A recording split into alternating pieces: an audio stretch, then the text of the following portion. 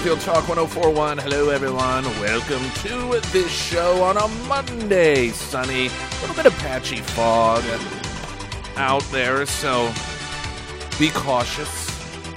Want to make sure you get wherever it is you're going safely. We don't want you to find yourself in any sort of damage. We've got, of course, the Friday Road Show coming up on Friday. I'm prepping you early.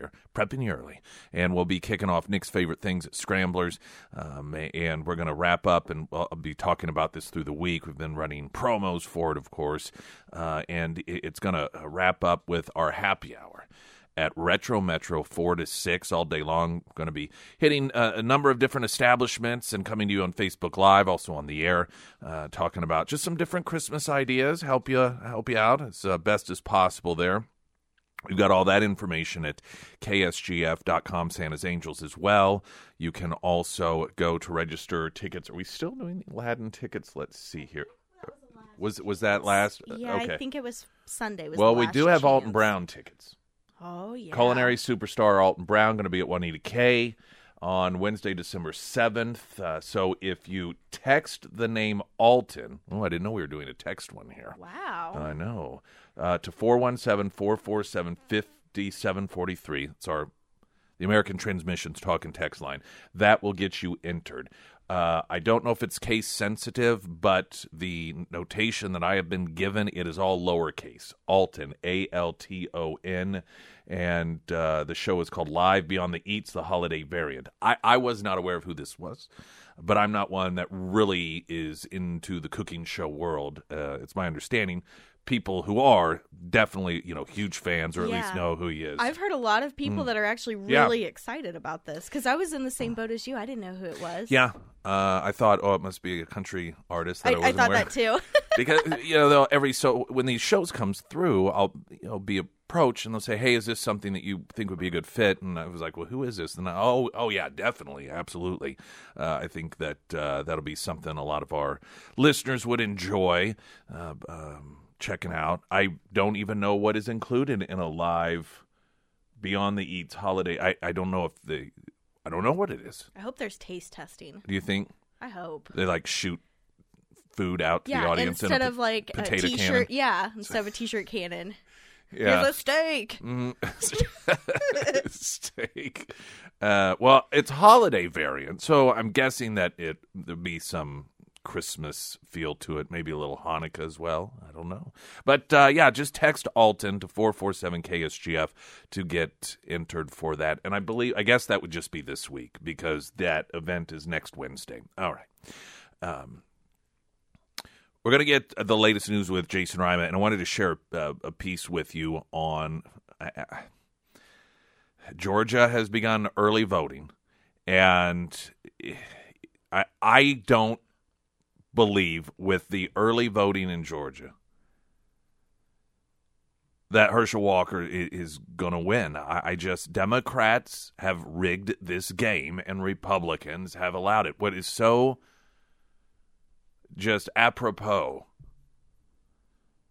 regarding Georgia and the Democrats taking advantage of these new election laws and the early voting is the fact that they were running around calling these election laws Jim Crow 2.0. Major League Baseball pulled out, this was going to just really disenfranchise voters, disproportionately affecting minorities. And Jim Eagle, even, Joe Biden called it. And you had all these calls for boycotts, and there are tremendous tax advantages to the world of film that that draw a lot of filmmakers to Georgia, big time. They were talking about not filming I believe some even announced they were going to not shoot film there because of these horrible laws, and yet Democrats are the ones who are disproportionately benefiting from it. And I think what we could very well see is a race close enough that if it were not for early voting, Herschel Walker would win, Warnock would not. But I think that Warnock probably will win because of the early voting, and so far it appears as if that's the trajectory things are on, and Jason Sneed explains how this is working specifically to their advantage, and I want to share that because it's important for us to know. It's enlightening, but at the same time, it's a little disheartening because you just watch, and this is another one of those instances where Republicans were responsible for setting this up. And, of course, they get accused and labeled as being bigots and racist, all for doing what? Creating a system that makes it easier for Democrats to win elections. It's just total madness. Jason Reimer with the latest news update. Police say that foul play is not suspected after a body was found near a creek bed in El Dorado Springs. It happened Sunday afternoon in the 100 block of North Jackson Street. The Highway Patrol says 2 men from India drowned Saturday at Lake of the Ozarks. Witnesses called 911 after hearing calls for help. The body of one man was recovered Saturday night near the main channel of Bagnell Dam. The other man was pulled from the water the next morning. A federal judge has denied a request from a 19-year-old woman to allow her to watch her father's death by lethal injection. That decision upholds a Missouri law that bars anyone under the age of 21 from witnessing an execution. Kevin Johnson is set to be executed Tuesday for killing a Kirkwood, Missouri police officer. Johnson's lawyers have appeals pending that seek to spare his life. His daughter had sought to attend the execution. The ACLU filed an emergency motion with a federal court in Kansas City. I'm Jason Reimer. You're listening to Springfield's Talk 104.1. Now that first alert forecast, sponsored by St. Clair of the Ozarks Home Improvement. Sunny, patchy fog this morning. High of 55. Tonight, cloudy 45. Mostly sunny 66 tomorrow, and then only 40 for a high on Wednesday. Coming up, early voting already begun in Georgia's Senate runoff, and here's how Democrats pulled it off. This is to their advantage. That in just moments. Traffic update. I'm Nick Reed. Georgians have many reasons to be grateful Thanksgiving, but a runoff election free from partisan lawsuits, not one of them, amid its contentious campaign between Democrat Senator Raphael Warnock and GOP challenger Herschel Walker. Georgia Democrats called in Mark Elias, the lawyer behind the 2016 Russian collusion hoax, to force Georgia to allow an extra day of early voting on the Saturday following Thanksgiving. This would have been this past Saturday. Elias shopped around for an activist judge likely to grant him an easy win, and he found one. The GOP eventually appealed, but the day before Thanksgiving, the Georgia Supreme Court refused to block the lower court's decision. That's a disappointing outcome that sets aside the black and white text of the actual law. As the Honest Election Project pointed out in our brief, Georgia's election code clearly states that if the second Saturday before the runoff election follows a Thursday or Friday public holiday, early voting should not take place on that Saturday. The provision is meant to give election workers an extra day off over Thanksgiving weekend. After working long hours for weeks during the midterms, Georgia's election workers have surely earned it. The impact on Georgia's voters, meanwhile, was minimal. Voting in Georgia is easy, as the midterm election proved. For the runoffs, the law guarantees Georgians a minimum of 5 days to vote, and everyone can vote by mail or on Election Day. With so much riding on the outcome of the Senate runoff, Georgia Democrats are looking for every edge. That's why Mark Elias' lawsuit did not seek to compel early voting statewide on November 26th, but simply allow it. Now, that is a distinction with a difference. Elias's bet was that the big metropolitan counties, such as Fulton County, which contains Atlanta, would be far more likely to have the resources to pull off last-minute holiday voting. Rural, less populated counties, on the other hand, would be far less likely to pull off the extra day of voting, especially with little notice. So what he's explaining here is that Elias did not say, he wasn't arguing before the courts, that all of the counties have to do this, have to violate the law and allow early voting on that first Saturday after the holiday, but they can if they want to. And the reason for that is because the areas that are run by Democrats are the big areas that are heavily populated and had the capabilities to actually be able to carry it out successfully. This is why he did not push for a mandate. This is why he did not see, for all the talk about making sure that voters aren't disenfranchised, he wasn't interested in voters in red counties being disenfranchised. He only apparently was concerned about those in the blue counties.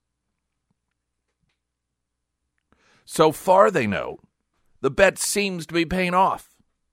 Major counties, which heavily favored Warnock in the November 8th midterm election, have overwhelmingly embraced the extra day of runoff voting. Comparatively few conservative counties, representing a far smaller subset of the state's population, have followed suit.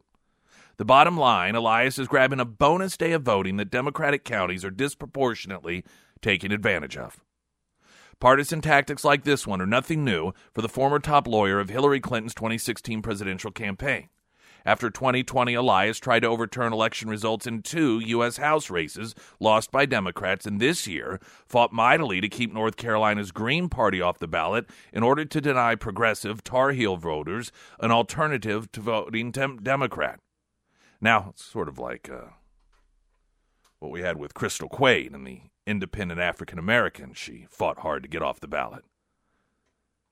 Now, Elias has brought his partisan antics to Georgia.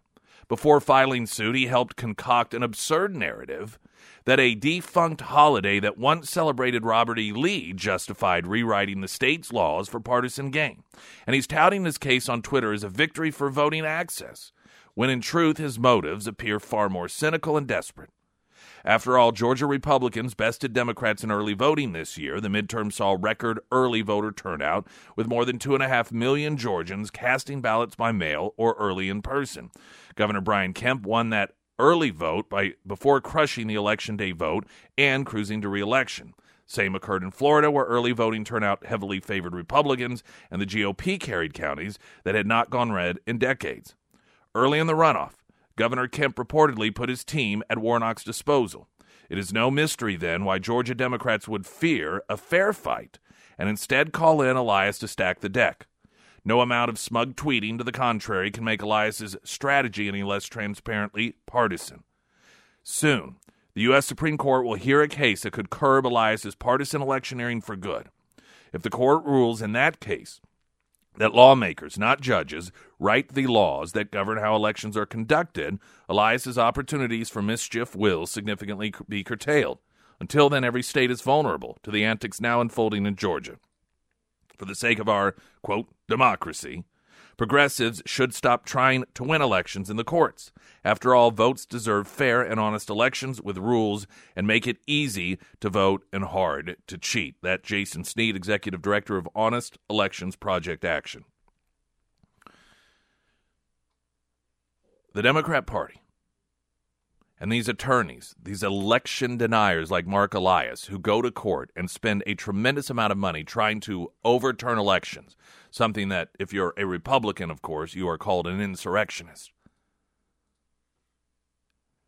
Every time these people push for some sort of change or alteration in the election laws, it's for one reason and one reason only. Because they believe it is that one step closer to making sure that they have one-party rule and that they can just coast from election to election to election, just like they do in the inner cities. And any time Republicans compromise on election integrity bills, allowing these windows to exist, and the naivety oftentimes, say, well, I mean, we put in this protection or that protection. Do you not understand they find judges that they know are left-wing and will side with them, regardless of what the law says? I don't know how many times Republicans have to watch this play out before they realize the game. You cannot win a game if you refuse to even acknowledge the rules as they've been set up or acknowledge who gets to break the rules whenever they want. You're playing blind. And unfortunately, it's the people who do care about voter integrity who suffer. Springfield's Talk 104.1, I'm Nick Reed. You're listening to Nick Reed in the Morning on Springfield's Talk 104.1. American Transmissions Talk and Text Line 447-KSGF. On Friday, MyPillow CEO Mike Lindell revealed that he intends to announce a bid to run for chairman of the Republican National Committee. He said on his video podcast, The Lindell Report, quote, "Guys, if you support me running against Ronna McDaniel, please email me. We've got to save our country. We can't have the RNC out there if they can't change. I've said it before, they need to change what they're doing based on the current footprint in the country. You need a different input to get a different output." Current RNC chairwoman Ronna McDaniel has already indicated that she plans to seek another term for the position, which she has held since 2017. Representative Lee Zeldin, Republican of New York, is also reportedly interested in running, but not officially declared yet. Lindell's bid is likely going nowhere, they note. Frankly, he should be focusing on building his business. Now, he probably does not have the path of likelihood to get that position. But he is making a point that I think many of us are seeing, and that is, if you don't change who you are and the way you do things, then why would you expect a different outcome? And when you look at these leadership positions within the Republican Party, all they want to do is blame game and say it's Trump's fault. And you either have success or excuses. You cannot have both. And what we hear are excuses coming out of Republican leadership, Mitch McConnell being one of those. And I don't, as an individual person, when I look at the leadership and I'm told the same people are going to be in charge, making these same decisions that have always been made, that does not make me enthusiastic. It also makes me feel, and I know many of you as well, and probably the most needed portion of the base is a detachment. There's a, what is the point here? There's actually a great piece, and I'm going to share parts of it with you, titled "The Core Battle Within the Republican Party, the Last Refuge." And it's noting that in reality, when you look at the DNC and the RNC, they're both private corporations with no affiliation to government, noting that is a difficult shift in thinking to appropriately understand. But the party system is in U.S. politics revolves around two clubs and feed them from the same corporate trough and position for influence and affluence within a political dynamic that they control. As long as there's no challenge, the clubs operate without issue. However, when there's a battle for control of the corporation, a battle that will ultimately determine the financial outcome, the internal battle becomes the priority. 2024 is going to be the election season where we see this corporate battle explode inside the Republican group. Decades of entrenched power are at stake, and there has been 4 years of counterpositioning and backroom discussion leading up to the moment. Now, they go into detail here as to how it is that the things that Trump did are counter not just to the Democrat Party, but to the Republican Party, to the RNC as well, which is ultimately why it is that the successes are irrelevant to them, because the successes were largely successes that the average person felt they weren't geared towards serving corporations, serving international corporations, but instead America first. And that the real secret here is that not only is the DNC, but the RNC as well, that's who they ultimately serve.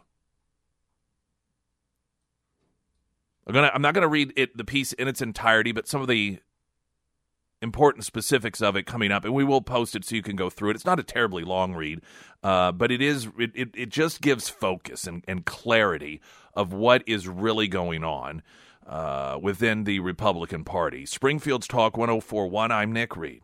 You're listening to Nick Reed in the Morning on Springfield's Talk 104.1. First alert forecast. There's a little bit of fog this morning. It will burn off, leaving us with sunshine, a high of 55. Tonight, cloudy, 45 for low, 66 tomorrow, and then dropping off Wednesday, sunshine, but a high of only 40. The core battle within the Republican Party, the last refuge, and you've got to you've got a number of challengers against the establishment. There was an attempt with Mitch McConnell, an attempt with McCarthy, though he definitely seems to be attempting to demonstrate that he is not going to do things the way that they have been done, but that he is instead going to begin doing things in a more meaningful way. Whether that will win over enough individuals to give that confidence, I don't know. But then you also have the RNC, the same person that is just assumed to be in that position as well. You have Mike Lindell of My Pillow, My Slippers, My Everything Else, saying that he's or at least thinking about running, asking the viewers of his podcast whether or not they would support that. And he notes very simplistically but accurately, if we just keep doing the same thing over and over again with the same people over and over again, the same thing's going to happen. We've got to have new people in there. And I'm going to read just portions of this core battle within the Republican Party, The Last Refuge, that notes, listen, the RNC and the DNC, ultimately, when it comes down to it, they serve the same masters. And it's not Main Street USA. It's not the average worker. They note that the RNC wants to give the illusion of support for MAGA conservatism because they need the voter base and they need to maintain the illusion of choice. However, every move they make on an operational level is exactly in line with their previous outlook towards cocktail class republicanism.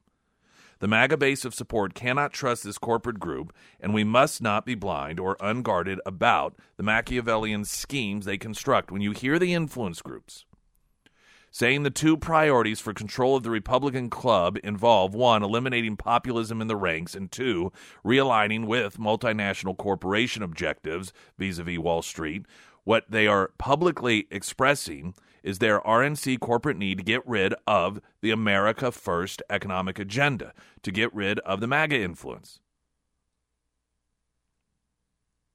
How has this historically surfaced? Well, at a national level, there's this unique policy priority that almost every politician on both sides will avoid discussing. At the national level, a single policy priority determines all other national policy outlooks. That policy is the national economic policy. Now, as I read this to you, because this was the evolution in my mind I went through, I thought, well, there's clear differences between the two. But when the piece begins to note here for you what Trump did differently, it does come into focus that, oh my gosh, it does in reality seem as if Republicans and Democrats in terms of establishment ultimately fall into the same category of economic policy. The national economic policy of a presidential candidate determines all other national policies that flow from that candidate. The national economic policy impacts the obvious policies like energy and trade and also determines the lesser obvious policies like regulation and even foreign policy. It is specifically because a candidate's national economic outlook impacts all other issues that most national politicians never talk about it. Now, you may be thinking, well, yes, they do, but listen. He notes it would be impossible to support Main Street USA, a popular talking point, and still support the Paris Climate Treaty, the Trans-Pacific Trade Partnership, or the Transatlantic Trade and Investment Partnership. To avoid the contradictions, most Democrat and Republican politicians avoid discussing their national economic policy. It is an unspoken rule within the billionaire club and donor game, an economic code of omerta amid most political candidates. President Trump broke that rule. He even went so far as to campaign on an American First economic policy agenda. That core outlook forms the Make America Great Again Foundation. MAGA is based on a national economic policy outlook that determines every other national policy as carried by President Trump. While most Americans may not be able to articulate how the national economic policy impacts them, almost every American feels the consequences through gas prices, energy prices, employment, wage rates, and the expenses within their everyday lives. To try and hide this reality, often media and economic analysts will say that the U.S. president has no control over gas prices. However, this is unequivocally false. Yes, it is true that oil prices are determined by the global market for the product supply and demand. However, The energy policy of the president determines the domestic investment in natural resource development and extraction by oil companies. The energy policy determines domestic supply. The regulatory policy determines the expansion or lack therein of oil and gas refinery capacity. So yes, it is ultimately the U.S. president who determines gasoline prices indirectly through energy and regulatory prices. If this were not the case, then gasoline would cost nearly the same in almost every nation, and it doesn't. Right now, gas in Mexico is almost $1 less than gas in the United States, specifically because Mexican President Andrés Manuel López Obrador is not trying to reduce oil resource investment, development, and/or gasoline refinery capacity. President Trump was the first presidential candidate who campaigned on domestic national economic policy. He even went one step further and stated the T word, tariffs. Yes, the Commerce Department holds tools to support a national economic policy. The tariff tool is another aspect to national economics that most politicians avoid discussing because the toolbox is counter to the interests of Wall Street, multinational corporations, and hedge fund managers.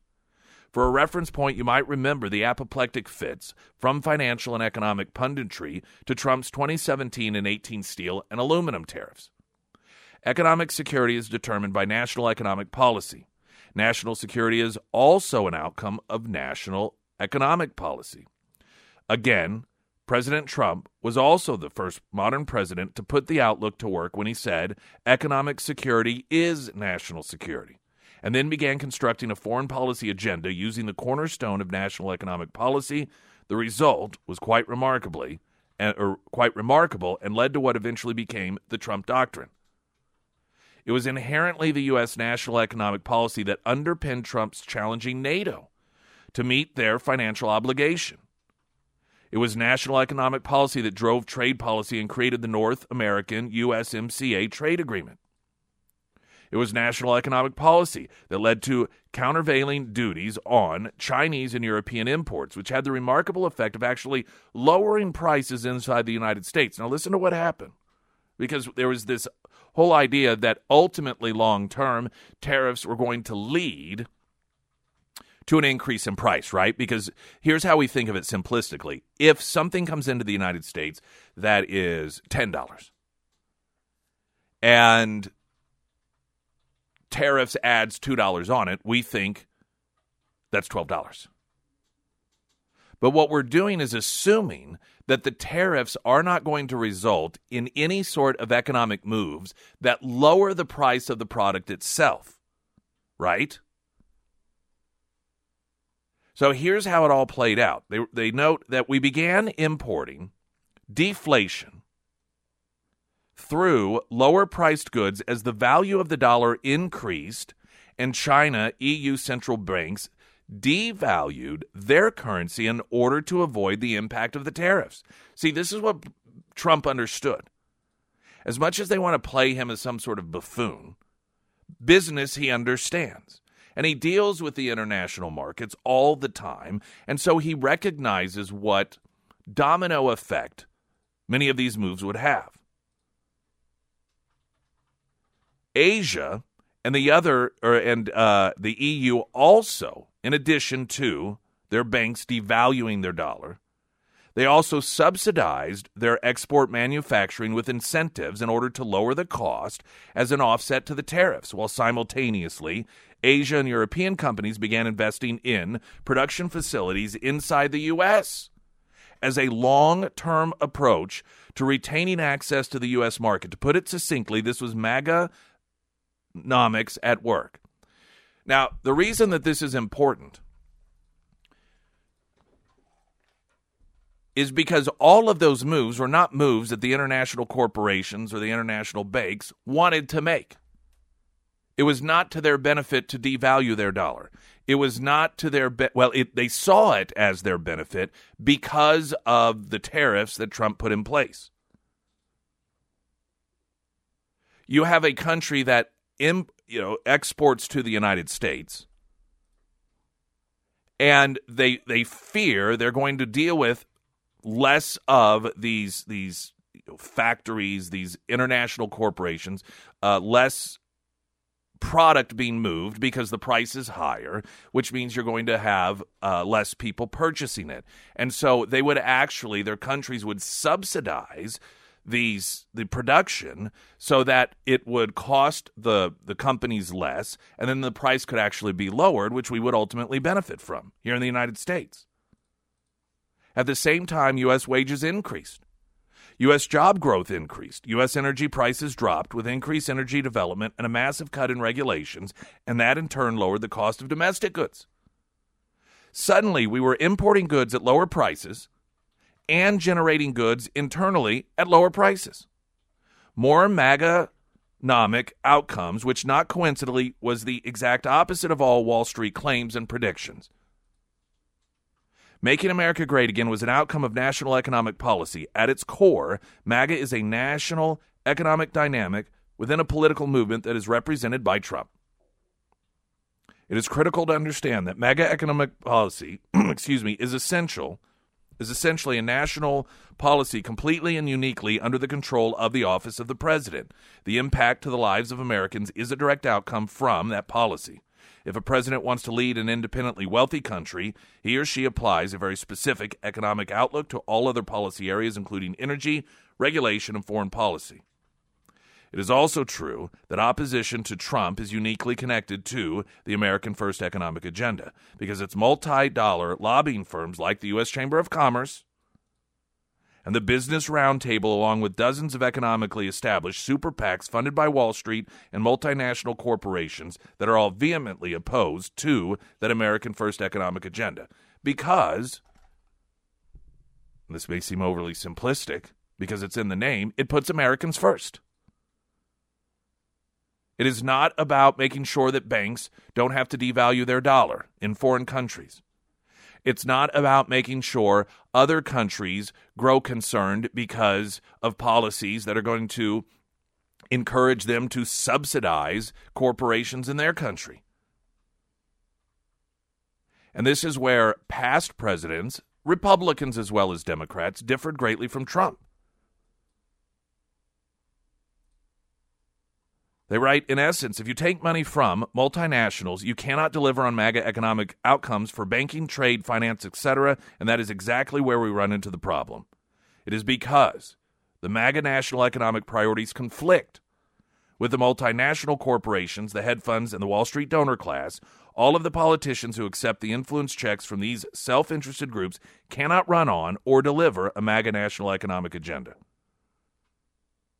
Now, there's more to the piece if you want to read it yourself.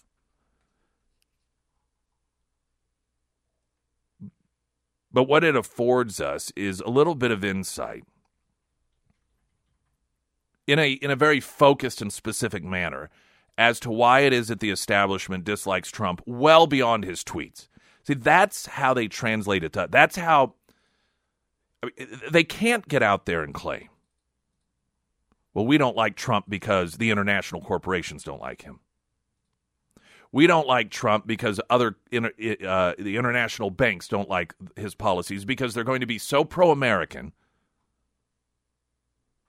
that it is going to cause them to have to get a footing by making alterations and changes that aren't beneficial to their bottom line. They'll actually be serving the consumer, ultimately. And these relationships are so important to the establishment. And the constant attack on Trump about his tweets and his personality and, oh, well, he had dinner with Kanye and all of these things, that is just a way to get us to understand why he's bad. Because they can't exactly tell us the truth on it. Anyhow, we'll get that piece. Like I said, you can read it, and it gives focus as to really what it is. And when you look at it that way, will DeSantis be able to make those same moves? I don't know the answer to that.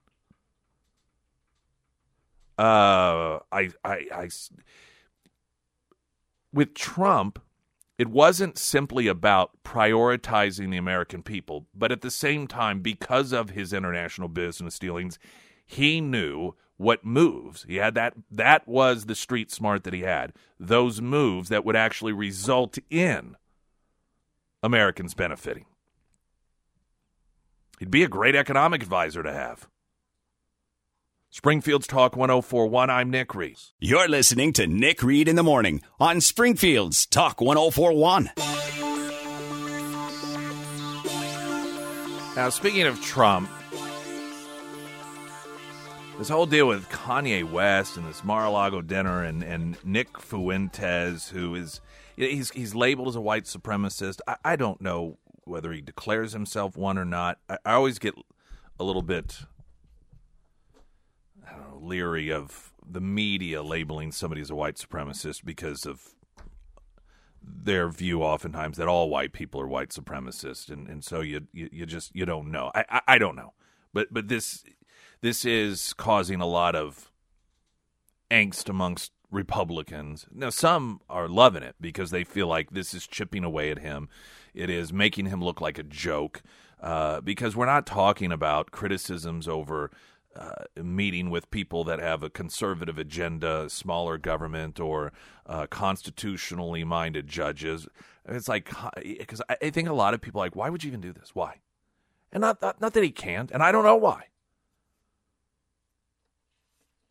Now he's distancing himself. There's a piece in the Washington Examiner, I believe this is, yes.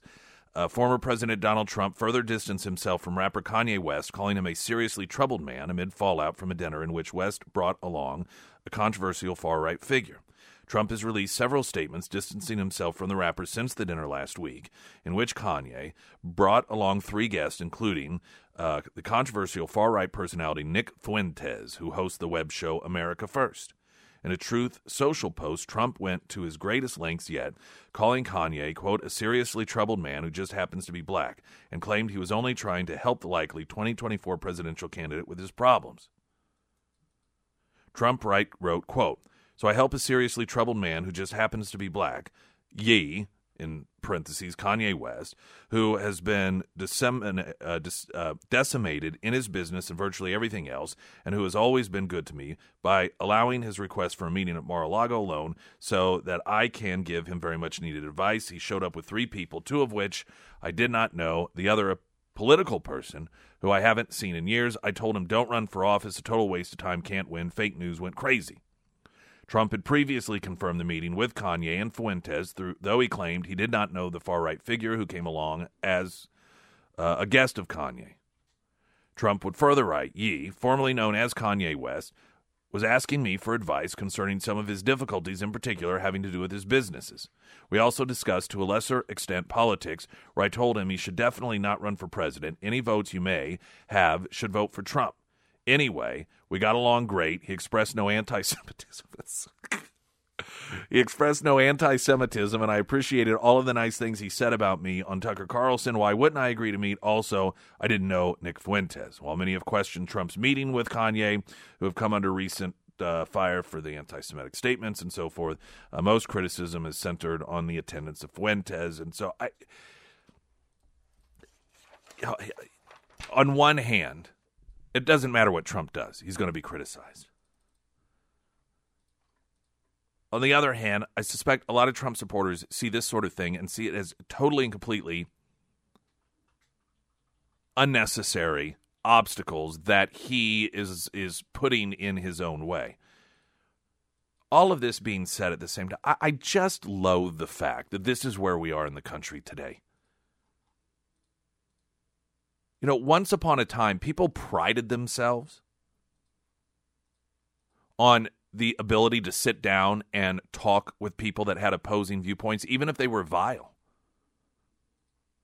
I mean, that was a thing people oftentimes prided themselves on. You would have opposing, not just politically, but you would have somebody that was an extreme racist. You know, Donahue would do this, Oprah would do this, Geraldo famously did it, and it turned into a brawl live on stage.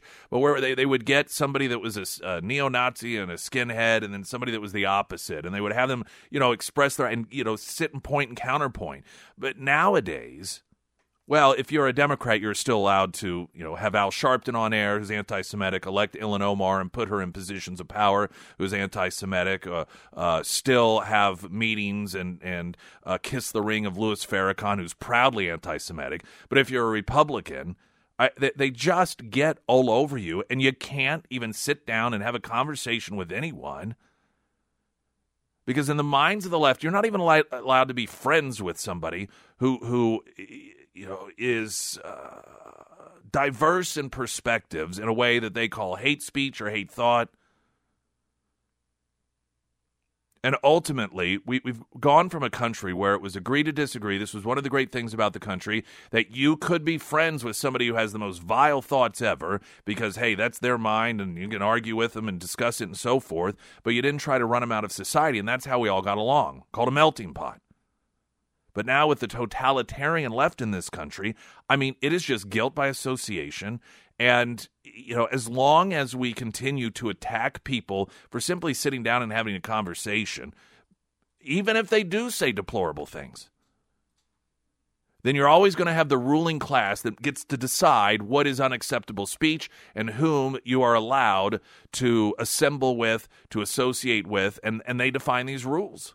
And it's one of the reasons that they began defining the rules, because they get to decide, as leftists always have since the beginning of time, who lives, who dies, who gets to live where, who gets to own whom, who gets to kill whom, because they ultimately decide what people are good and what people are bad.